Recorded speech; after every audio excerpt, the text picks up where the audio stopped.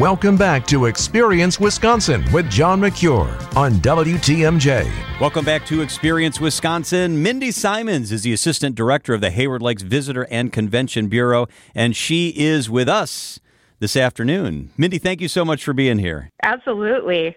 There are a lot of options, whether you want to be inside, outside, whether you're an outdoors person or more laid back. Hayward Lakes is really the place to be this time of year, isn't it?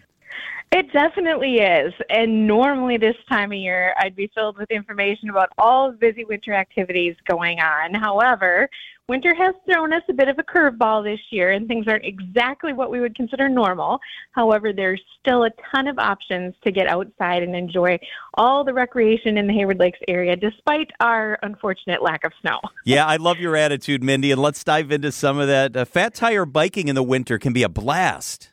It can, and thankfully this winter, even though we've had pretty low snow conditions, the winter fat bike trails are in great shape, especially the ones at the Hayward Hospital trails, Hatchery Creek Park. They've been in great shape and getting a lot of use so far. If you don't happen to have your own fat bike and you come up to Hayward, you can rent one at Riverbrook Bike and Ski and also at New Moon Ski and Bike. You can find all the updated trail conditions on the fat bike trails at haywardlakes.com.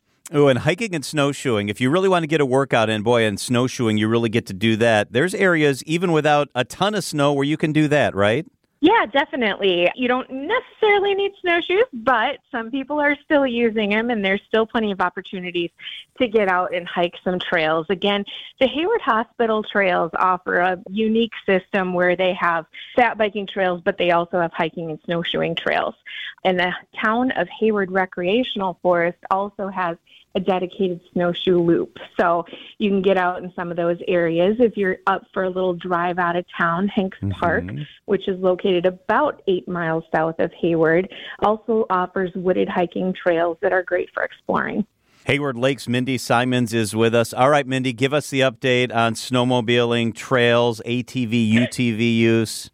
Yeah, it's been a unique season so far. A little bit of a slow start to snowmobiling. Some of our large lakes just recently froze over, so some of them aren't quite safe for riding yet. I will tell you that the Chippewa flowage has fully been staked, and there is a good amount of snow. There were riders out there this past weekend, and hopefully we'll still get some good riding on the flowage. The trail system has got a little bit less snow on it, so we would consider our system being partially open with kind of poor conditions. However, that being said, the groomers aren't out yet, so you can still bring your ATVs and UTVs up and go riding on the trails. Ooh, that's kind of the silver lining. And for snow conditions, check out haywardlakes.com, click the Trails tab. All right, I love the Berkey. It's the 50th American Birkebeiner. Is that right? This is amazing. It is. This is a huge year for the American Birkebeiner. It's the 50th annual. Hard to believe it's been going on that long, and they have a record registration this year. It is certainly sure to be an exciting event, and the Berkey has plans to kick off the event no matter what the snow conditions are. If you're looking for a place to train and get some skiing actually in, they do have a man-made snowmaking loop at the American Birkebeiner Trailhead, which is up by the Berkey start line in Cable. Obviously, these trails have been super busy with people training for the Berkey. Mother Nature still has some time to cooperate and get some much-needed precipitation, so we have our fingers crossed, and we're all doing the snow dance. But regardless, the 50th Birkebeiner will be a special event, and there will be lots going on.